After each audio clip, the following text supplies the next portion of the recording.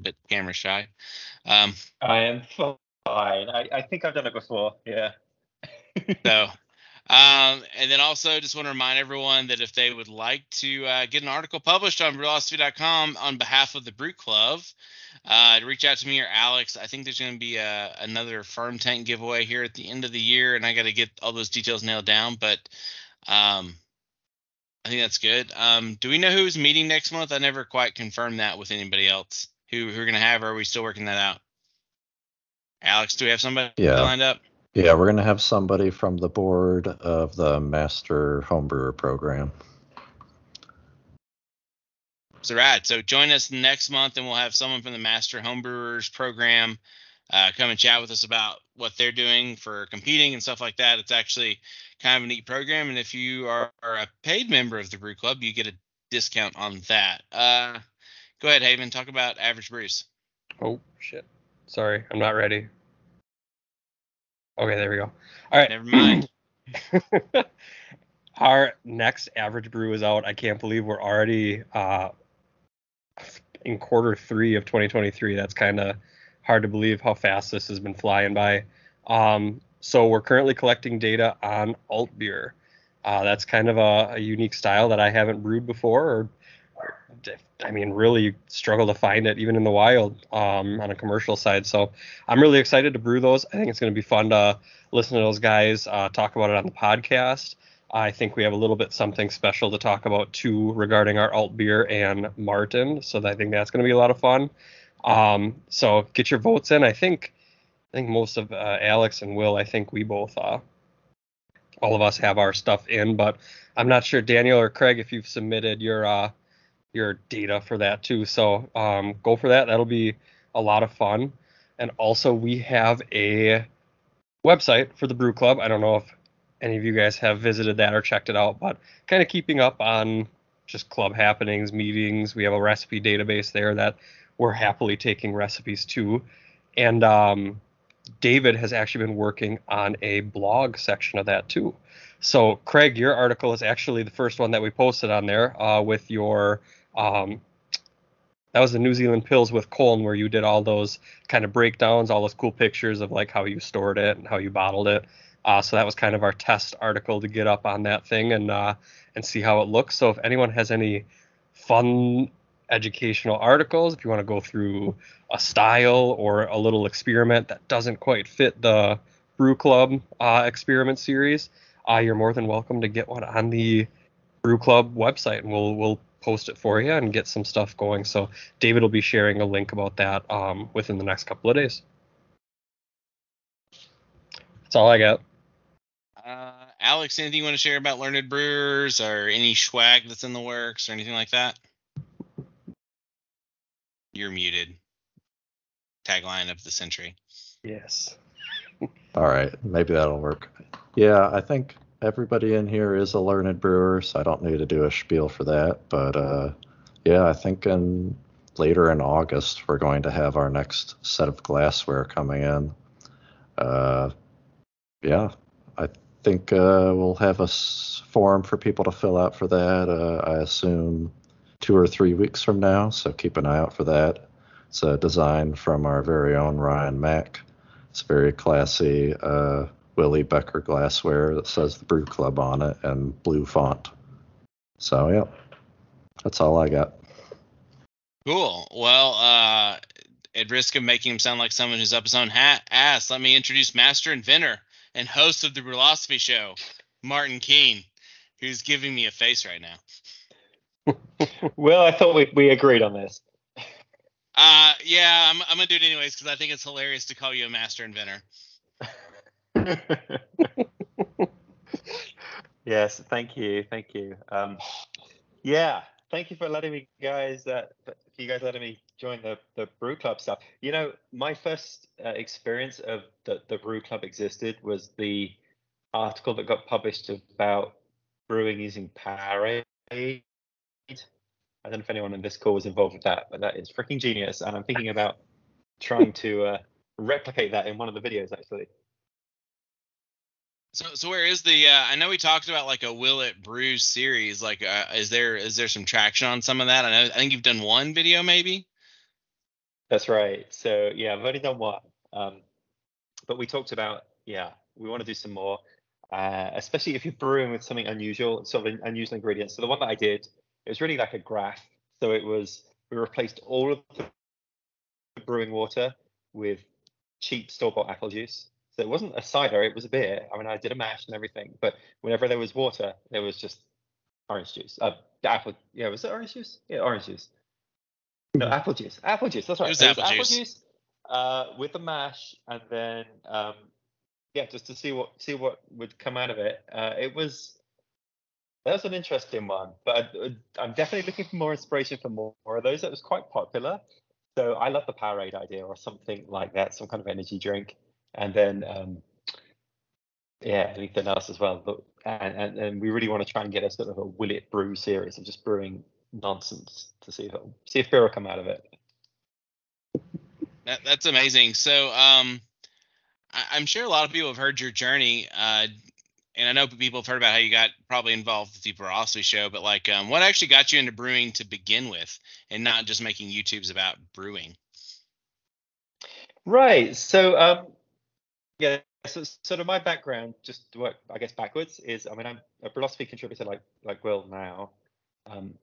In February, I was sort of brought on to launch a YouTube channel for Brülosophy. So the idea was, can we come up with some kind of video version of Brülosophy that would complement the articles and the blog posts and all that sort of thing. So we've been doing that since February, 6 months of videos almost now. Prior to that, I had a separate YouTube channel called the Homebrew Challenge, and the stick with that was to brew 99 beers in 99 weeks. So I started with style 1A American Light Lager, and then every week for 99 weeks, so basically 2 years, I would brew the next beer in the BJCP guidelines until I got through till the end, through to the historical styles. And each week I would put out a video of the beer and bring in a taster. We'd try it out, share our comments, on to the next one, and just kept recycling through that. Which was it was like a really fun. That's kind of cool now. Like, people are watching the videos, and I've got some stuff like that. This is cool. Then it gets to 18 months, and like, this is the worst decision I've ever made in my life because I still have another X number of beers to brew. But yeah, that was interesting. And once it started to pick up, I couldn't really stop because there were people watching at that point, and it was like, oh, I'm doing 99 beers in 99 weeks. So I couldn't really have a couple of weeks break. Prior to that, though, the thing that sort of got me into brewing was I had another YouTube channel before that called Homebrew How To. And the idea of that channel was we were just doing initially extract brewers' best kits. And I thought, hey, it'd be kind of fun to put some videos out about that. There's not a lot of people doing videos about brewers' best kits. And then eventually I moved into all grain and put out a video. But the problem was the channel was called Homebrew How To, which implies some level of competence. But there was no level of competence whatsoever. So it turns out that people on YouTube are not afraid to tell you if you're doing something dumb. And it kind of worked out quite well. So as long as you don't mind being called an idiot 3 ways from Sunday, which happen frequently, you actually get a lot of good feedback, like specific feedback on your own brew day. So you do something and people will be like, dude, why are you mashing at that temperature? Do you know anything about this? Do you know anything about that? So I ended up learning quite a lot through just putting out very random stuff on the internet and letting brewers tell me what I was doing wrong. So that's how it all started. That was probably 5-6 years ago. Yeah. So just brewers' best kits and random feedback on YouTube led to a wildly successful Homebrew Challenge YouTube channel, and now the Brülosophy show. That's pretty fantastic. It's funny. It's funny having Martin being called an idiot, though, because in case you didn't know, Martin actually works for a very large tech company and holds over 300 patents. So furthest thing from an idiot, although I'm sure he's dumb about some stuff. Well, what's fun is for my day job, I work at a tech company, and we have a YouTube channel at the tech company, which I am a guest presenter on. So I'll present on some IT topics, and I shared this with Will. Sometimes the world's collide, right? So I'll be talking about, I don't know, random forest machine learning algorithms. And in the comments section, there'll be somebody like, hey, why is my beer brewer talking about random forest algorithms? And this happens very frequently. It's become a bit of a running joke at work that almost every video, someone will be like, oh my God, the beer guy knows about computers as well. So it's a strange combination of worlds colliding.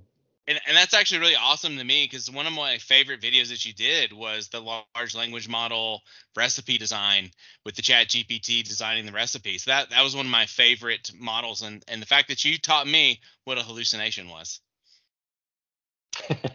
So we're revisiting that in a couple of weeks. There's a new series of videos coming out. When I did that initial video, that was like the first video I ever filmed for Brülosophy. I think I did it in like November or something, like way back. And the large language model, ChatGPT hadn't even come out at that point. So this was using a precursor to it. So I'm revisiting that now. I don't know if anybody's familiar with the Meme Brews YouTube channel with Matthew. He'll take a recipe and he'll go out and find like 15 to 20 award-winning versions, commercial versions of that recipe, find out what the ingredients are, and then he will generate a mean brew of it, which is to say an average version of that. So what is the average malt bill? What is the average fermentation temperature? All that sort of thing. And the outcome of that is kind of a sort of a recipe that combines all of the good recipes, together. And he's won a ton of competitions doing that. So I thought it would be kind of fun that I challenge him to a beer style. He comes up with his Mean Brews recipe and I brew it. And then I ask the new version of ChatGPT 4, to give me a recipe for that same style. And then we take it to a beer tasting panel. So I brewed both beers, the ChatGPT beer, the Mean Brews beer, and I have a panel lined up in a couple of weeks of professional brewers who are going to taste both beers and not be told that one is developed by AI and one is developed by an award-winning beer brewer, and see which one they prefer.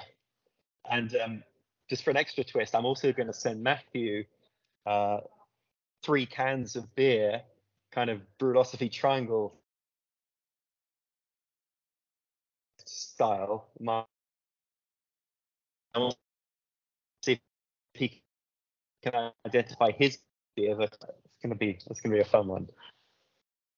And I guess that's as good time as any to lead into the collab that we're talking about with a hive mind kind of thing going on. Yes. So I would, Will and I have sort of been talking about what can we do with the brew club. I'd love to do some brew club collaborations with the Brülosophy show. And we sort of thought about how we could combine the collective wisdom of the brew club to create a recipe and then compare it to just me creating a recipe where I make like a very simple version of the recipe. And we do some kind of similar thing where we'll then compare the two recipes to somebody who is outside of all this blind, have them pick a favorite. So I think we're going to try and do something with your next average brew, which sounds like old beer. Sounds like delicious to me. I'm not sure if are you a fan of alt beer, Martin? I can't say I've had too many of them. Probably the only one I've had was the one that I made for the 99 challenge. So we actually have a local brewery. You talk about how hard it is to get alt beer. We actually have a local brewery that they have an alt beer fest every year where they'll have 4 versions of alt beer on tap. Wow. And it's amazing. I'm in total heaven because it's like amber lager and amber ale are like my sweet spot, and it's just total heaven. So Haven wants to know if you've ever tried brewing another Rauk beer since the 99 brew challenge. This became a bit of a running joke. So yeah, the smoke beer, the Rau beer. So something to say about these beers that I was doing on the 99-week challenge, right? A lot of times it would be a beer style that I'd never brewed before, and sometimes, like the Rau beer, a beer that I'd never even tasted before. And I was very much in a time crunch, coming up with a lot of recipes, very frequently. So I would spend not an awful lot of time researching these beers and just try to put together a recipe, which actually became quite funny because I ended up partnering with a local homebrew store in where I live in Raleigh, North Carolina, Atlantic Brew Supply, and they started giving me ingredients in exchange for my recipes. So you can go to Atlantic Brew Supply, and every beer in the 99 Beer Challenge, they have a recipe kit, and you can just buy the recipe kit. As though I'd spent 15 iterations perfecting each one, where actually it was just me like, oh shit, I've got to brew a rail beer tomorrow, I've got to come up with a recipe now. So for my rail beer, I ended up using cherrywood smoked malt, and I used 95% cherrywood smoked malt because I saw some article somewhere that said that's how much you could use as a maximum, and I was like, right, let's just go all in. And I ended up looking on the maltster's website, and they said do not exceed more than 30% of the grist for cherrywood smoked malt. I didn't realize that till afterwards. So I brewed the beer. It came out like this muddy brown, disgusting, and that was the only beer that was tipped after the tasting. Like you would pour it, and the whole room would smell like a bonfire. It was incredible. So I've never revisited that style. But actually, are you doing a smoky beer? I think you're working on a smoky beer, are you not? I love Rauk beer. It's like one of my favorite styles. So yeah, I'm working on one right now. I got a couple of smoke things going on at the moment. Yeah. So I can see how it's done properly now, because I there were a few beers in that 99 that were smoke based. I forget one of the styles that's smoky and sour at the same time. And, yeah, Lichtenheiner, yeah. Yeah, right. Yes. And that one was kind of palatable once you got over the initial shock of what the hell am I drinking here? And actually we ended up quite enjoying that one, but the Rail beer was the absolute worst. The worst of all 99 beers, I always say, was the Rail beer.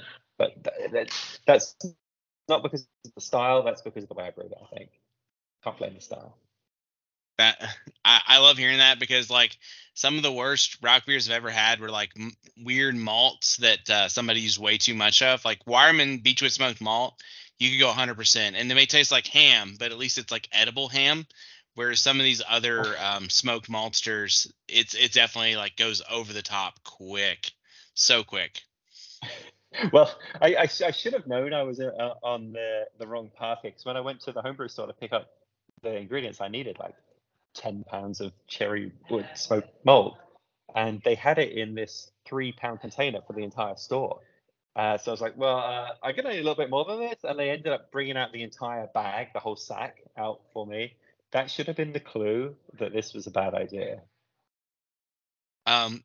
So you used a phrase earlier, and I see some other questions, but I have to ask this now. And you said tipping, and so for dumping your keg, you said tipping. So obviously you're not from the US of A. So why don't you tell us where you're originally from here, Martin?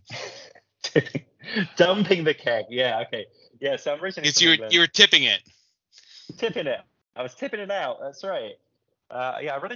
I've been in the US for nearly 20 years, and I still just run into stuff like that where I didn't realize that was a Britishism, Englishism, Anglicism. I don't know. So you don't tip out your kegs? You dump out your kegs? Is that right? Yeah, I dump my kegs, but I love it. So keep it up. Just do it. It's the reason I watch Doctor Who's, to get all the funny things. So where in England are you actually from? So I'm from Southampton. So that's south coast of England. Not famous for a lot. There's a Premier League soccer team there. Well, there was. They got relegated. And it's where the Titanic launched from. So kind of famous for a sinking ship, but that's about it. I mean, let's hope that it doesn't carry over into anything else. And you went to school in the UK, or did you go abroad for university, as they would say? No, everything in Southampton. So I was in Southampton. Then I got my job at my tech company, little ways from Southampton, not far, in a place called Winchester. And then they moved me over on a temporary assignment for a 2-year assignment to Raleigh, North Carolina.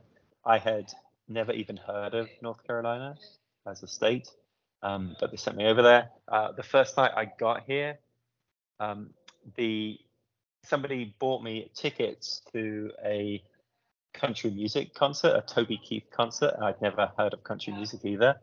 So I went to this country music concert, and everywhere it's like just like pickup trucks and Confederate flags and stuff like that. And I was like, oh, okay, so this is North Carolina. And then it turns out it's not like North Carolina is in the South, but it's actually nobody from North Carolina lives in the Raleigh area. It's just like everyone's from India and Northeast and like stuff like that. So it turns out that's been a very representative example of North Carolina. But that was a 2-year assignment. I ended up staying, becoming a citizen. Never going to go back to England because it's way better here. Okay, so I have to ask this question.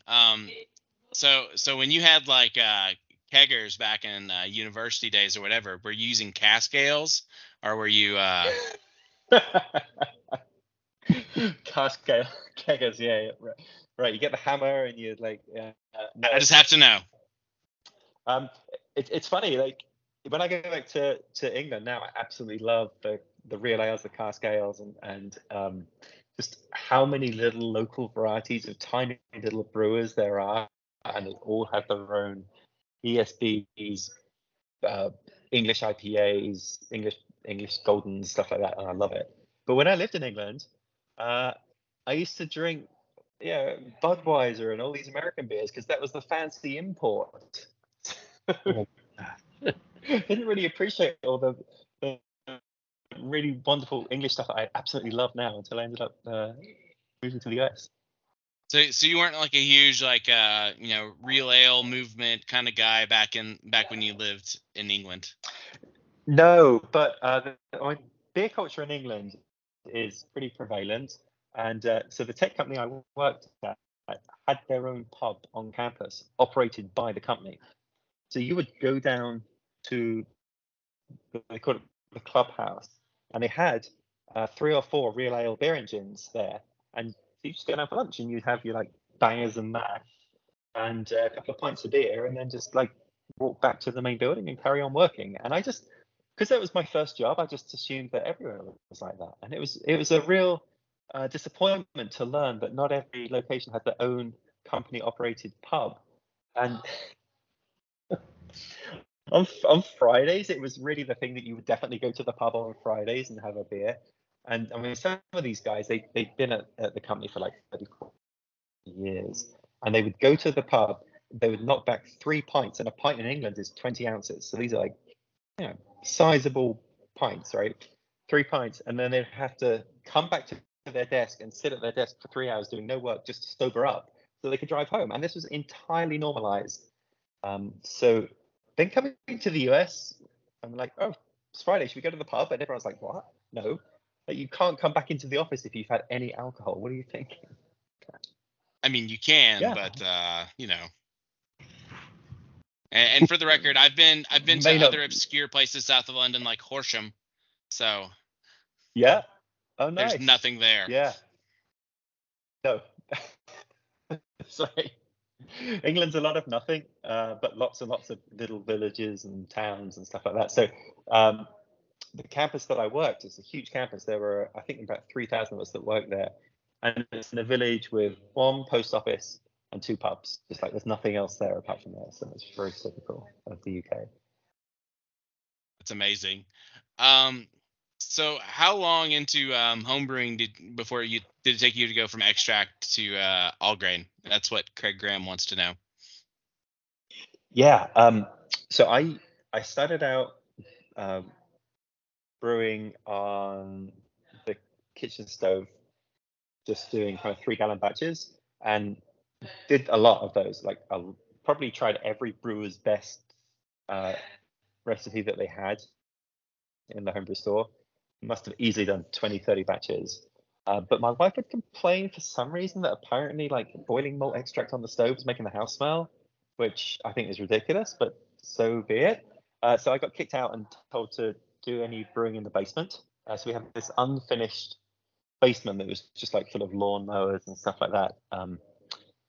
And that became my brew space, and it wouldn't make the house smell because there was a door in it. And then it's like, well, if I had this brew space, I might as well switch to all grain. So probably about a year. And now if you come down into my unfinished basement, there's a glycol system and 4 stainless steel fermenters. And if you've seen any of the Brülosophy show, I guess you've seen it. I have cameras everywhere. Like if we come to sell the house, there's going to be questions asked about what went on in Martin's basement, because I have cameras hanging from the wall permanently mounted. So in the brewing space, I have 4 cameras. There's an overhead camera, there's 2 on the side, there's 2 in the front, 1 on the side. And then there's a second set where I taste the beers, where there's another bank of cameras facing you, another overhead camera, and then these big softbox lights all over the place as well. So it's a very strange looking space now. But because I'm brewing, making frequent videos and doing it all myself, there's no camera operator. I've just sort of had to try to automate the entire space and make it so I can just like turn on a few buttons, everything's recording, and record myself as easily as possible. So yeah, so it's a strange little area now, and I've invited a few people in to help me with like collaboration brew days and stuff like that, and everybody's like, this is a very weird spot, this is way smaller than I thought it would be, and why are there so many cameras? But I have a totally legit reason for it. YouTube and porn producing, I like it. Way to go. Yeah. Oh yeah, brothel or brewery. There's the comment there. Brothel or brewery.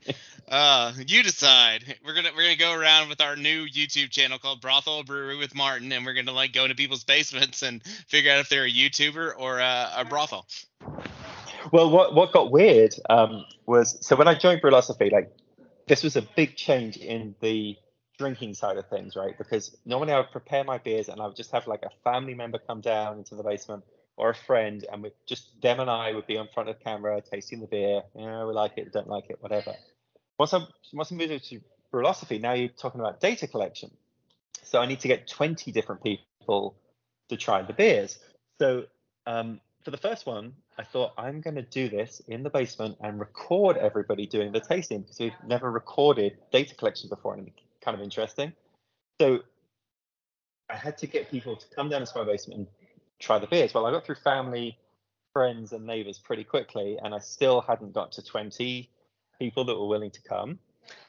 So then we posted a link out on this neighborhood next door, and just said, hey, anybody interested in trying some beers for a brewing website?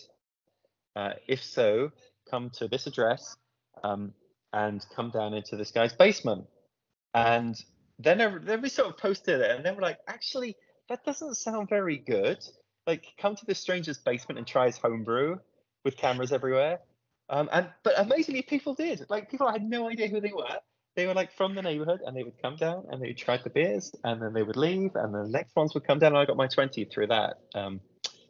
But yeah, they never came back, so I've had to come up with a different way of data collection. So, yeah.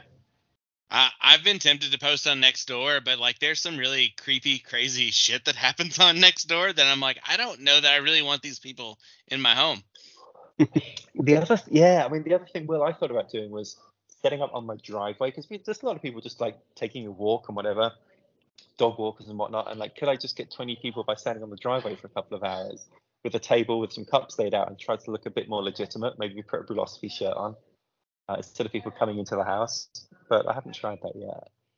Well, get you a van with no mini blinds. It's like totally blacked Yeah. out, and that's really the trick. And then have like ice cream or candy written on the side, and nobody will be suspicious at all. That's what I need. Yeah. With the cameras as well. Cameras in the van. You know. Yeah, cameras in the van with mini blinds. You need mini blinds on the windows. It'll be perfect. It's all part of the science, you know. Oh man. So after the homebrew challenge and Brülosophy and all that stuff, are there any styles that you kind of discovered and continue to brew more regularly because of all of that? That's what the Graham whole also reason wants to know. The whole reason for starting the homebrew challenge was I was just brewing the same old shit over and over. So the styles that I really liked, Belgian triple was probably my favorite. Then like a lot of the English styles. Some of the hoppy stuff, but not too hoppy. So I like favor American Pale Ale, and then I really like Dry Irish Stout, especially putting that on nitro. And what I was doing was brewing those 4 or 5 beer styles on repeat over and over again. And my once a month brewing became once every 2 months to once a quarter kind of thing, because it was just like, well, I already have enough beer around the house. For me, I'm the only one drinking it. Let's do the ESB again, and it was just a real rut. So that's what inspired the 99 beer challenge, was to say, right, there are so many beer styles out there, and even the 99 is not everything. So let's at least start with those. And that had me discover all sorts of beer. And so since then, yeah, I've been a bit more adventurous in the beer styles I brew. Is there a style that you brew for your wife specifically? I know she occasionally makes appearances. Yes, so we have a tradition for a birthday beer. So she likes ports and stouters generally, but she will give me a laundry list of stuff that it needs to be. So the last one, this went out on the Brülosophy show, was habanero stout. So it had to be stout with habanero peppers, which I ended up putting into the keg, and then she wanted it to be on nitro to be a bit creamy, and then she wanted cacao nibs as well. So it ends up just being like this big laundry list. The time before, I think I was using PB2, the peanut butter powder, trying to create a peanut butter porter. So yeah, she'll generally go for those sort of darker beers and with a ton of adjuncts in them and all sorts of nonsense going on. So those are kind of fun. But then it becomes like a birthday beer and no one else is allowed to try it. So we still have, her birthday was in March, and we still have the birthday beer because usually you're not allowed to drink it. But so are you like me, where you're like literally like just trying to come up with it's like I really want to brew this style. What kind of experiment or show or whatever the crap can I do to squeeze this style into my brew schedule? Right, that's right. Yes, that's right. So you're sort of trying to come up with excuses for why you should brew this and this. I mean, especially with like the Hop Chronicles, like, it's like, it's going to be a pale lager, it's going to be a pale ale. The only difference is the hop that you're going to stick into it. So there's not much you can do with that. But with the experiment stuff, there's a pretty wide choice. Once you've figured out what your variable is going to be, there's a pretty wide choice of beer styles that you can apply it to. So I will apply it to something I wanted to brew in the first place. Yeah. No, it's rough too. Like I've definitely run into where like I would probably brew this beer differently, but that would probably affect the variable, and that kind of sucks. Right. And of course, so the other thing that I found now, especially with Brülosophy, is because I'm brewing sometimes, or for every experiment, you brew 2 batches of the same beer, and you always brew 5-gallon batches. Whereas the Homebrew Challenge, I was brewing 3-gallon batches. I cottoned on pretty quickly that if I'm brewing every week, I did not want 5 gallons of beer to dispense of each week. So I have a tremendous amount of beer now, and I don't know what to do with it. Well, you get tipping, buddy. I have to tip it. That's right. I don't want to tip it, but sometimes I have to tip it. I only have so many kegs. I only have so much storage for. I realized that I need a bigger storage space to keep the beer cold, because I can store 9 kegs cold, but it's not enough. It's not enough. So do you have like a keezer that you're using, or do you just have like a random freezer hanging out, chest freezer hanging out? Like what's your beer storage dispensary setup? Yeah, so I have a keezer with a collar that'll fit 6 kegs in it. And then that's kind of an interesting setup, because when we moved into our house, we were like, okay, we're going to get a house with a basement, because I've never had a basement before. And in the basement will exist an English oak bar. That was like the first thing. So we ended up hiring this carpenter guy who built for us from scratch this 10-foot oak bar and installed it in our basement. It's beautiful. I love it. And the thing is, though, all of the beer stuff is in the unfinished basement, which is behind the wall behind the bar. So what I ended up doing was drilling a hole between the bar through that wall into the unfinished basement, running some insulated tubing from the keezer into the finished space of the basement, and then put 4 beer taps in through there. So it's kind of cool that you can be at the bar and just pulling drinks, and the kegs are actually somewhere out of sight. It's really annoying though, because if you like, oh, I just need to check the clean the keg, or I need to turn up the gas or something like that, I have to pull the keg handle and then run around like 30 steps to get behind the wall now to change the keg or to up the pressure, run back, see if it's worked, and go forth, back and forth like that. So didn't really think that through. But yeah, that's the setup, is like a proper English oak bar, and serving the beers from that. I'm sure it looks badass though. Like, it's got to look pretty cool. Yeah, it's fun. It's fun. And then it's like, oh, well, it started off, let's just put one tap there. So it was literally one tap. And then it's like, well, you can easily change from one tap to two with the same, the same stand. And then it's like two is really not getting it done. Let's move to four. So I'm at four at the minute, and one of those is an optional nitro tap. So that's pretty cool. But like I say, I have 9 beers on, available normally at any point. I just don't have enough space to store them. And then I would really like a beer engine, with cask ale and stuff, or at least coming out of a keg. So that might be the next thing. I would love for you to do cask ale experiments. That sounds amazing to me. Right, with a proper cask instead of doing it in corny kegs as well. But I think you have to drink it real fast if you do that. I think the cask only lasts a couple of weeks. Daniel, did you have something you want to ask? Go ahead, buddy. So this might be a hard question, but I'll go for it here. I also like dark beers, brown beers, porters, and stouts. But I don't like a lot of stouts because it's too dark. And I was told that I was telling someone that I don't like coffee because the roast and it's too dark and I don't like the taste of coffee. And they said the difference between a porter and a stout is more of how long or how dark the grain is roasted. So I was wondering, what ingredients should I stay away from and what should I go more towards, even though I like dark beers, not too dark, too roasted? Yeah. So for me, I mean, I'm kind of similar. I don't like, I do enjoy coffee, but I don't really like the super dark, like imperial stouts and stuff like that very much necessarily. My favorite kind of style like that is English porter, because you get the roastiness, but it's not too much.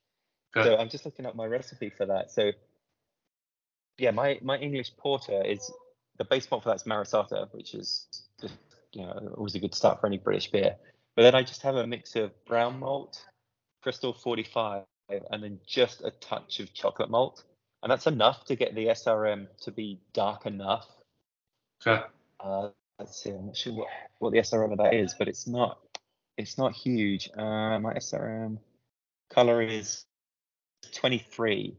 It's kind of a deep brown, I guess. But with that, then you just get those really nice porter notes without too much of the roastiness.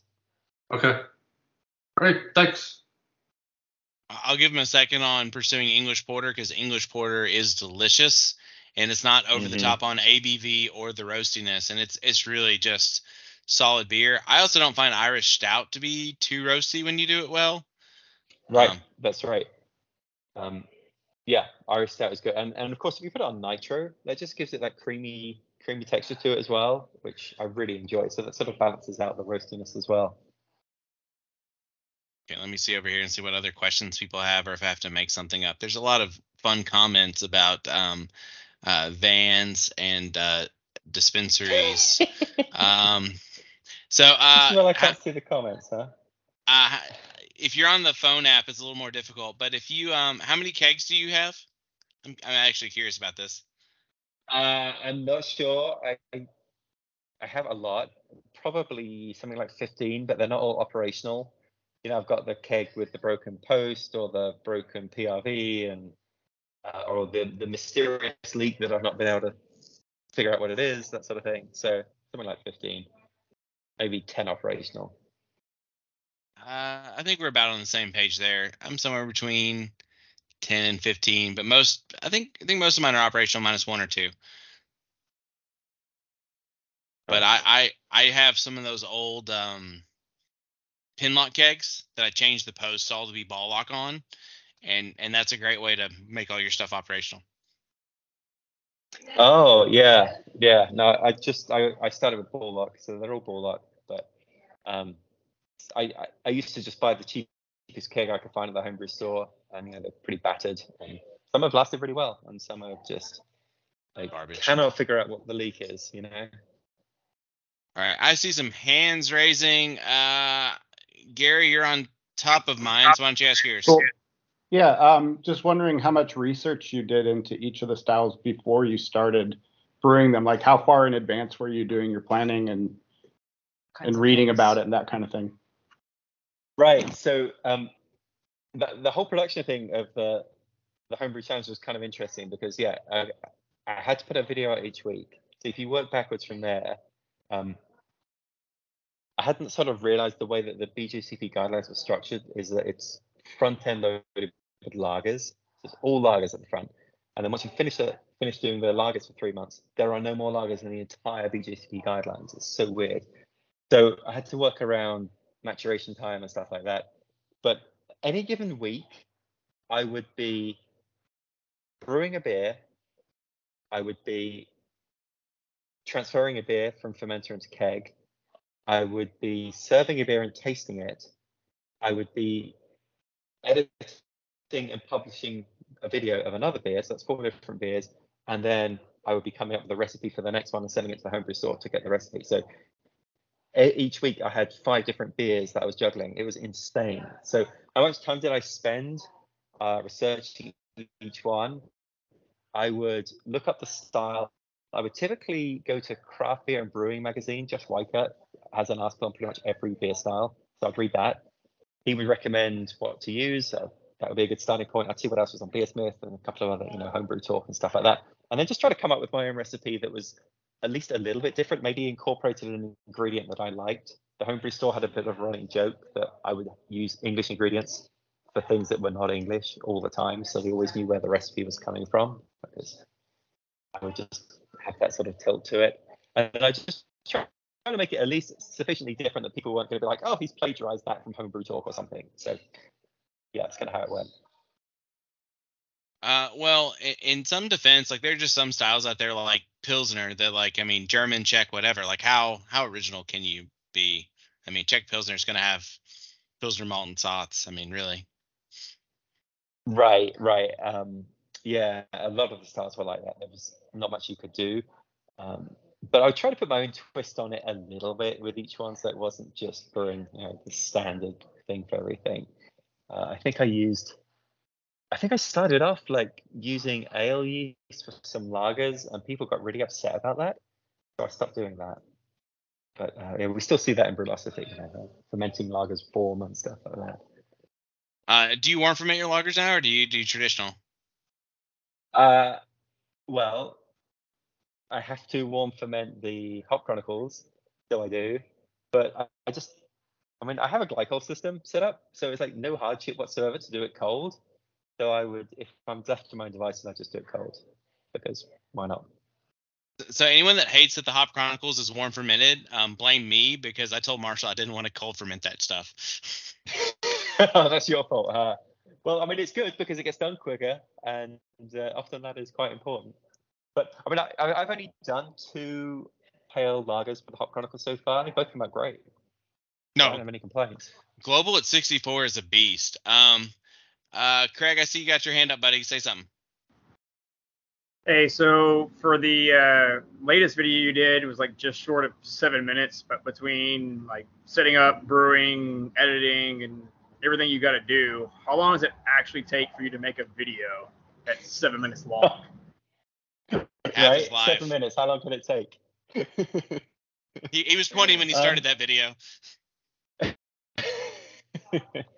It takes forever. So the brew day, we all know how brew days take. So there's that, and I'm filming myself as I go. But I'm pretty efficient with that. Like I said, I've got the cameras all set up and whatnot, so I'm not having to prep, putting out tripods and all the rest of it. So the brew day takes what a brew day takes. For some of the beers, like the one that came out this week, that was a Hop Chronicles one. It wasn't too long, so I'd script it for a couple of days, just sort of researching the hop, film it, edit it. I would say maybe 10 hours of elapsed time for that video. But for the some of the videos are quite a bit harder than that. Like the experiments take forever. So you got the double brew day to deal with, where you're doing two things at once and filming. So that's kind of a pain. Then doubles the cleaning, double transfer time, all that sort of stuff. And then you have to do the data collection, which takes a while. And then I'm trying to film little bits and pieces. So the entire video might be 10 minutes, but it might be shot over a course of 6 weeks, where there is like 6 different days of shooting to put it all together. So I sort of completely underestimated how much work it was going to take to do some of these Brülosophy experiments in 10-minute videos, especially when you add the data collection in, which I was never having to do with the Homebrew Challenge. So yeah, video's a bit of a beast. Like the editing is really slow as well. It takes hours and hours to edit, because people generally don't want to watch just straight up talking heads, just like me on screen talking the whole time. So every 5 to 6 seconds, you need to be cutting either to another angle or to some B-roll or to something else. So that's a lot of editing. The editing takes a few hours as well. It's quite involved. I'd like to get more efficient at it, to be honest. Or maybe I just need to worry less about it and just do the talking head stuff, and maybe that's fine too. Well, as someone that does experiments as well, like I totally sympathize with the amount of time it takes just to brew the stupid beer, collect the data. And so you're adding, Right. and writing an article, that's probably the simplest part of all of it, because Marshall's a great editor and will make you look good no matter what. So really, like, Yes. I totally relate to all of that, because it's just such a stupid long process, and the fact that you're adding video to it is amazing to me, and the fact that you produce any experiments, as many as you've done on YouTube, is fantastic. So But when you see the articles, like, I used to read every Brülosophy article before I was even part of this, right? And you see it, there's like 6 or 7 screenshots of, I added I added the malt and added the hops and then racked a keg, and then here's the picture of the beer finished. It's sort of, you look at that and it's like, oh, how much work was that? And then you're like, oh, geez, you got to design the recipe. And for every beer we go through, we have a little group chat where everyone reviews the recipe and talks about the variables and all this sort of stuff. There's quite a lot of thought that goes into it before you even start brewing. And you got to make sure you've procured all the ingredients. Like, do I have the hops I need? Did I order enough yeast? Because we get the yeast sent to us. And I guess it's a little bit like the average brew thing, right? You have to sort of plan ahead. man, Yeah, it's it's harder than I realized. And when there's other people involved and everybody has to agree, it's so different from when I was doing the Homebrew Challenge, where I'd be like, I'm going to brew this style. Here's my recipe. And then I'll be like, you know what? I actually have run out of this particular malt. I'm going to substitute it for this, and I'm going to switch out the hops. And I don't have the hops. I'll just nip to the Homebrew store and get them. And now I have to worry that we're using the hops from the right sponsor and all that sort of stuff. So it's just all these sort of little things that add to the. I don't know. I just need to be more organized, I think. Gary said you need to invent Gary said you need to invent the short and shoddy version of video editing. That's right. That is totally right. Because going through the Homebrew Challenge, I got so optimized at every single part of that sucker, right? When you do the same thing every week for 99 weeks, it's like, right, I'm going to do 30-minute mashes, 30-minute boils. Absolutely, screw it. I'm just saved an hour right there every week times 99. Like, awesome. And just every little area like that where you could take a little bit of time off, switching to 240 volt. Now I don't have to wait for the thing to warm up, and I can get from mash temperature to boil temperature super quickly. Every little area that could be optimized was optimized. So I guess it's a case of doing the same thing for this. So, how many 60-minute mashes did you do before you joined Brülosophy versus now? Well, I hadn't done a 60-minute boil for probably over a year until Brülosophy. The mashes sometimes, yeah, because I would just be like busy doing something else and just let it go. I mean, that's fine. But the set there waiting for the boil for an hour, I still today, it's like, what am I doing? That takes so long. cooling this thing down by now. Just add a few more hops for bittering. That's fine with that. Yeah, just a couple of pellets of Magnum. We're there. We don't need to do Right, this anymore. Exactly. That's exactly it. And for me, I mean, that was one of the cool things about switching to 30-minute mash, 30-minute boil. I figured out, I do take a hit on my brewhouse efficiency. So I have a claw hammer system, and I would get around 68% brewhouse efficiency. If I did a 30-minute mash, 62 to 65, depending on the gravity of the beer. But it was predictable, and I've just had a bit more grain, to get to where I want it to be. And I did not notice any problems with any of the beers doing those short mashes and boils. So yeah, I'm in the same boat. I was the same way. I hadn't done a 60-minute mash or a full 60-minute boil until I joined Brülosophy in years. So yeah, right, that's right. So it's kind of funny going that, but I mean, I get it, and also that doing the 5 gallons thing has been the other thing for me. It's I never want 5 gallons of what I've made on tap, almost never. That's too much. There's so many other beers that need to be drunk, so I want to get on to the next one. But I understand the reason for doing it, because that's the standard batch size. So that's what we also, how much shit would get talked to us on articles and comments and everything else? How much more shit actually would get talked to us if we didn't do all of these things? Right. It's just trying to make it the most applicable, I think, to the biggest audience. And if everyone's doing 5 gallons or 19 liters, that's what we should be doing too. But I mean, I'd be curious to know actually what you guys do. Is everybody doing the traditional 60-60 mash and boil, or hitting it up and shortening it down a bit? If I do it, I'm watching the sports football game or something like that, I'll just let it boil. It doesn't matter if it's a half hour or an hour.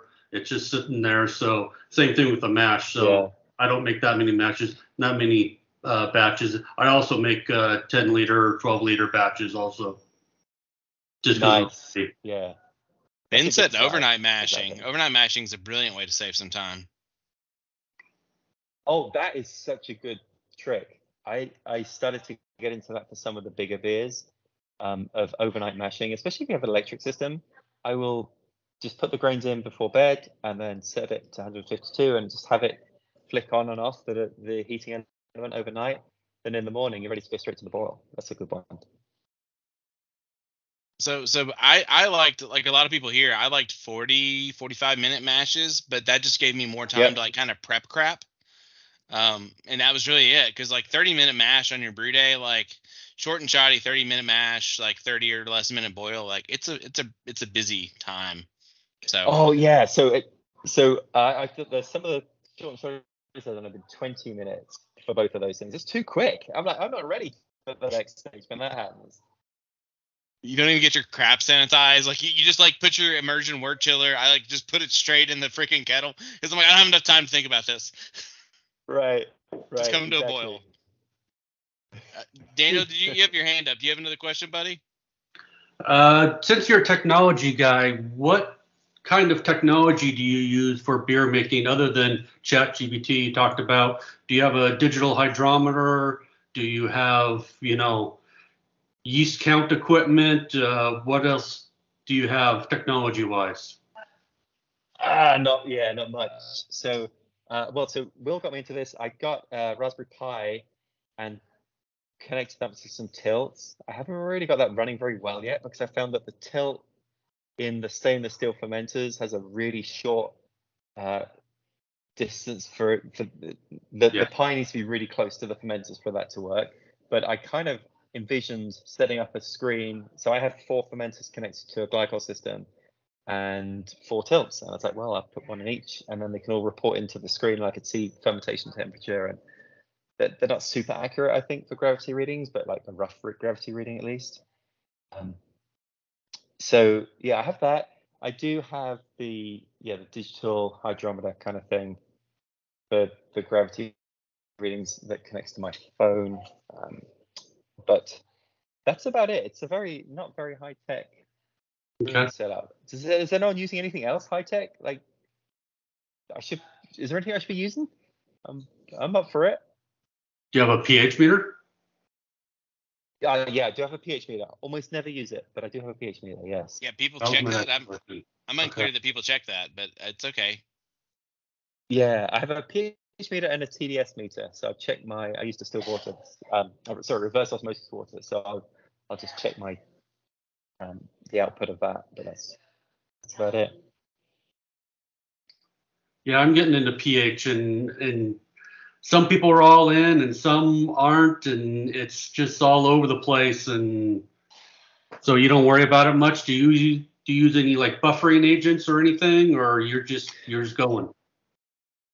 So I will just use Brewfather, and it will, once I put the water in there, if the expected pH is going to be a little bit off, if I'm just using a lot of light malts, I will put a bit of lactic acid in based on what it says. If it says you want 3 milliliters of lactic acid, I'll throw that in to the brewing water. But I very rarely actually check if it got me into the right pH range, so I don't know how accurate its calculations are. Okay. I'm not any better. Yeah. I literally since I was moved to using like RO water, I don't check pH hardly at all. And most of the pH experiments at Brülosophy don't really come back significant, so I just kind of stopped caring. Although our water here is super basic, like it's very there's a whole bunch of calcium carbonate in it, and so you kind of have to watch if you use the tap water. But for the actual, if I'm using RO water, I don't care. Yeah, that's made a big difference to me. You switching to the RO.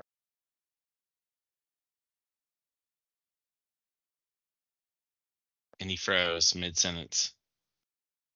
Or can y'all still hear him? No. Lose my network. It's your network. Is this your home network or is this someone else's network? Am I back? You're back. Is this your home network or are you out and about? Back. No, I am back at home, but I'm in a room far away from the router. Do you need me to come up and redesign your Wi-Fi? That can improve that. Yeah, I'll come up and redesign your Wi-Fi, buddy. Let's hang out. Wi-Fi. Yeah. Yeah, I was just saying that the RO water has made a big difference to me. That I have a lot of chloramine in my water, and I was just using a water filter, like an RB camping water filter, and then I'd throw in a Camden tablet if I remembered, which I didn't always remember. And since I switched to RO, just the beers taste so much better. 100% agree. That's been the biggest change for me. All right, Daniel, you're the one with all the questions. Keep rolling because we're almost at an hour here. I think I'm done now. Hold on. Okay. I'll drop my hand. I have to know this one question, Martin. What is your desert island beer? Oh, commercial beer? Whatever. Yeah, Guinness. It's not very original, but Really? if I could just have one beer, Guinness with the nitro pour, with the widget in the can. It's like, if I could only drink one beer, that's the beer I'd have. I did not expect that. You surprised me, sir. Well, I have Irish heritage, so I'm kind of required to say that, I guess. Irish heritage in English? What's going on here, Martin? Irish mother, English father. Let's get out his family tree now. Okay, let's go. What were you gonna say? What were you gonna say, Daniel? Go ahead. Have you done any pressure fermenting? Yes, yeah. Done quite a bit of pressure fermenting. So I've done using the spike fermenters I've got. They'll go up to about 15 psi, so you can pressure ferment at about 12. And then before that, I have Firmzilla. You can go much higher in those. And then I have a spinning valve, which I'm going to apply to a keg as well. Really take it up there. So yeah, I tried that with a few styles and get some pretty clean beers out of that. But yeah, probably done it 3 or 4 times, but generally I don't pressure ferment. Okay, Adam has his hand up. Martin, are you? I'll throw a non-beer related question at you. Who's gonna come in second at the British GP tomorrow? Who's going to come in second? Yeah, that makes sense. I don't know. I don't follow this at all. You tell me. Oh no. Okay. No. I figured I'd try. Yeah, We all sometimes know people ask me like, some people ask me like cricket questions or rugby questions. I have no idea what they're talking about. So right. is there a sport of choice for Martin Keene? Yeah, so soccer. So my team is Southampton. They were a Premier League soccer team until this season. They finished bottom of the league, so they get relegated and they go down to the league below. So we don't really want to talk about that right now. So based off of that, like, do you think that the MLS system would benefit from like a pyramid? I mean, it makes it a lot more interesting, especially when you're a team that isn't very good, because just the threat that you're going to get kicked out of the league, booted out of the league, actually makes it quite interesting. And when you don't get booted out, it's like a cause for huge celebration that you finished fourth from last. You know, it's kind of cool like that. But the American system is quite nice in that basically everybody gets a chance to be good at some point, pretty much. Whereas in the European system, it's just all about money. Whoever's the richest team will do well, and the teams near the bottom will never win the title or be competitive. So It is strange to me Yeah. though, because we have like the MLS, and then we have like the ULS, and like I think we could do like a pretty good like pyramid here, just so that we can make it a little more parody. So yeah, we're looking forward to Messi showing up in North Carolina for one of the games. That'll be fun. I'm like, we lost half our audience because we started talking about soccer, but I'm totally happy to talk about soccer. You want to talk about cameras next? That's another topic that we start talking about when I do some of these live streams with the other YouTubers. We're like, oh, what about this video editing software? And then suddenly, oh, we've lost half of the audience. I mean, I could sit here and pick your brain about large language models for a whole day because that's super fascinating to me. But no, it's pretty awesome the work you do with your tech company that will remain nameless so nobody finds your YouTube channel, your other YouTube channel. But That's right. I'm gonna be commenting on it every week now. But no, it's you, is it? You're the one that's leaving those comments. No, I'm not smart enough to hide my name. Cool. We're right up on an hour. I'm happy to hang out with you as long as you want. Obviously, I think you're amazing, Martin. I really do appreciate everything you bring to Brülosophy, everything you bring to the brewing community, everything you bring to us and the brew tubers. And so I could sit here and hang out with you all night, but I don't want to take up too much of your time. So is there anything we have for Martin, or I mean, if you got all night, that's fine. We can hang out all night, but I want to honor your time, Martin.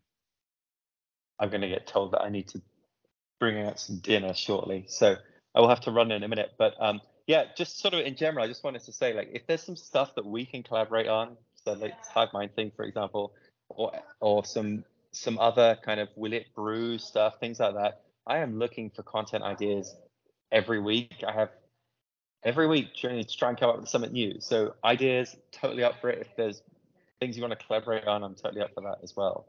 So let's let Mark ask his question, and then you can ask us questions. How does that work? All right.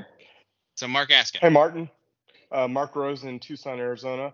I just wanted to tell you thank you. I love your videos, Brülosophy and everything that you do. And I know that a lot of these endeavors are kind of labor of love. You don't do it because you're, making a lot of money out of it. You do it because you love it and building the community. And thank you. Thank you for doing it. I appreciate it a lot. Oh, I appreciate that, Mark. Yeah. It turns out you're not going to become a millionaire doing homebrewing stuff. It's like, what a surprise. Who could have forecast that? No shit, right? Like, I'm in the same boat. I'm like, I'm not quitting my day job. All right, so what questions do you have for us real quick, Martin? Well, so I know about Average Brew. What else do you guys do in terms of brewing projects? Answer that one, Haven. Oh, you're putting me on the spot. Average Brew is our big one. We had to work a little bit creatively with being an online club to get people to participate. If we just put out a recipe and said brew it, there'd be like 2 people that would brew it, and it wouldn't be too exciting. So this is one way to get people involved, get them trying new styles and stuff like that. I don't know, Will. We don't really do any other big projects or big brewing project. We do Brew Santa. So we all submit for Brew Santa in kind of October, November-ish. And then will pair us up with people across the country to where we'll just then send beer to each other, commercial and homebrew, so we can do that. That's a lot of fun. I do get people to send in beer for competitions. Actually, I had my earbud in. I just won bronze at Indiana State Fair today, so that was kind of cool. So we do. Nice. We're trying to focus on doing some competitive brewing and getting people out to try that, and it's not as scary as you would think. So those are kind of our big things. Trevor says, yeah, brew club experiments. I'm sure you've read a couple of those. And Oh yeah. the Gatorade one. Michael, he brews some wild beers. He was on one of our meetings to talk about his Gatorade beer, and some of the other stuff that he brews is just like, it's off the chain. I wouldn't even think of half of the stuff that he does. We have a couple other ideas of different like swaps and stuff like that we can do later this year, so that'll be coming. That'll be kind of fun, but that's about it. Well, we also do trivia on our Discord channel, Haven. So really, you forgot the most important thing. Discord, that's right. We do Discord. That's kind of our big, like, that thing's all. There hasn't been a single day that there hasn't been something talked about on that Discord channel, which is awesome. It's just a fun little community to chat with. And then I'll put together some trivia nights, different topics on brewing, and I'm working on the one with our first non-brewing topic. Well, not brewing beer, maybe. So that'll be kind of fun, and just give away prizes and hang out and test some knowledge. And I always everyone always hears the topic and thinks, oh, I got this. And then I throw some curveballs at them and just like dig deep in the weeds for some crazy questions. And I love seeing people just get stumped on it. So it's a lot of fun. Martin Keene's favorite football team coming up next trivia night. Manchester United. No. Yeah, he loves Man U. No, I don't want to hear that. More of a city guy. So when Marshall does the average brew tastings, when he has a bunch of people talking about the beers, are you giving each other shit when they they like talk about each of the beers and which ones they like and which ones they don't? We did, and then we started doing a trivia to how predictable a bingo card for how predictable they are, talking about Miller Lite, Juniper, all that kind of stuff. We did a collective kind of collected all the ideas of like just Marshallisms and stuff like that they say on the podcast, and we all did a bingo card. Just stop. Yeah. And what's even better is that the bingo card looks like it comes from some sketchy website that's going to just infect you with malware. It's terrible. It's horrible. Oh, I love that idea. Yeah. I don't think we told Marshall about that one. But that sounds pretty fun. There probably are like 12 core phrases every time they're going to show up. Oh, you bet. Okay, keep going with the questions, Martin. You're the one on borrowed time. Yeah, no, I got to run. I was told I was going to bring takeout food at 8, which is now 10 minutes ago. So thank you very much for having me on. This has been a blast. It's really cool that you guys are doing this as like an online version of a homebrew club. I guess it probably took a lot of planning. The nice thing about a regular homebrew club is like everyone just brings a beer and you simply got something to talk about, but it probably takes a bit more effort when everybody's remote. So thanks for having me on. This has been fun. Yeah, summer we're down a little bit depending on the month, but usually when fall rolls back around, people get more on a schedule, and it turns out a little bit higher. So sorry to have you on a low production month here, Martin. But I really, I love you, brother. I think you're fantastic, and I'm so glad that you came and shared some time with us. Absolutely. Yeah, no, thanks a lot. What is the best way to contact you? Do you have a philosophy email? Yep, Martin Brülosophy. I got cut off. All of us are our first name at Brülosophy.com, and you can reach us there. Okay. And harass us endlessly. Yep, or you can just comment on his YouTube channel and say some hateful stuff on his YouTube channel, and he'll respond to that too, probably. Join the club. Yeah. All right, thanks a lot. Go make your wife happy, Martin. All right, cheers, guys. Later. Thanks, see you guys. Thanks. Bye. See you later. Thank you.